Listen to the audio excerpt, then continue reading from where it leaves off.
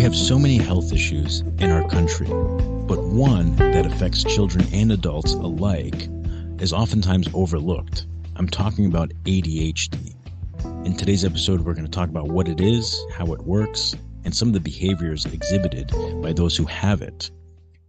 Now, the idea here is not to self-diagnose, but to become more familiar with these patterns. Welcome to the podcast. My name is Mike, and every week I discuss topics I care about. Hopefully you find them of value as well. So, what is ADHD? Well, in short, it's a common neurodevelopmental disorder. It's seen among children and adults, and typically diagnosed during childhood. In the US alone, ADHD affects around 6 million children between the ages of 3 and 17 years old. The awareness of ADHD symptoms can help you seek a diagnosis, but you shouldn't self-diagnose. And it's understood that many people try doing so by doing some searches on Google.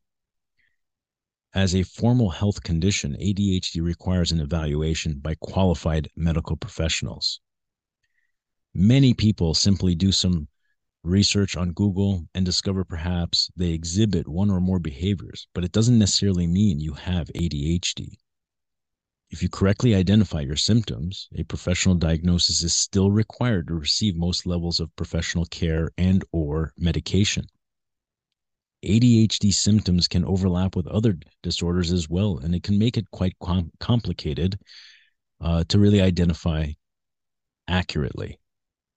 ADHD is a neurodevelopmental disorder after all, and it involves specific symptoms, and it can be quite complex.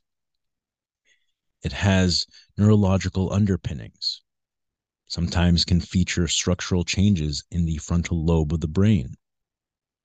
It's best to see a professional before making conclusions on your own. These professionals, from their experience and education, know what these symptoms are, and they can differentiate between ADHD and or other health conditions such as sensory processing disorder, which can mimic behaviors like ADHD. Whenever you self-diagnose a health condition, you naturally draw from your personal experiences, preconceived notions, ideas, and fears.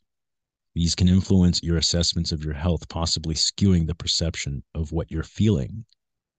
So, here are some behaviors associated with ADHD. There are many, but here's just a few. Number 1, absent listening.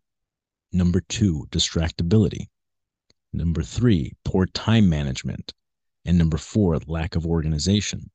Some people may have one, some people have multiple, and the list is a lot longer than these 4.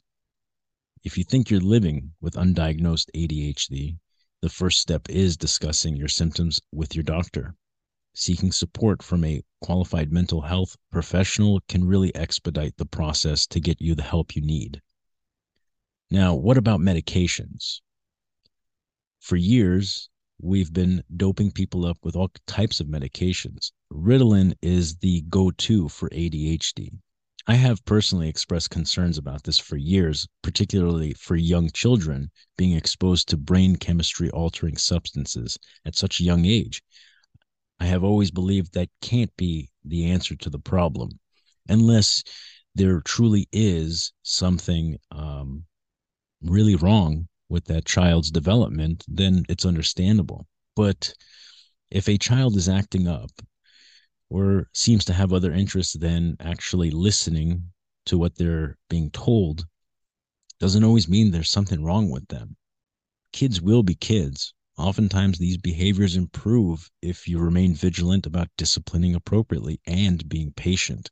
That's kind of what parenting is, being patient.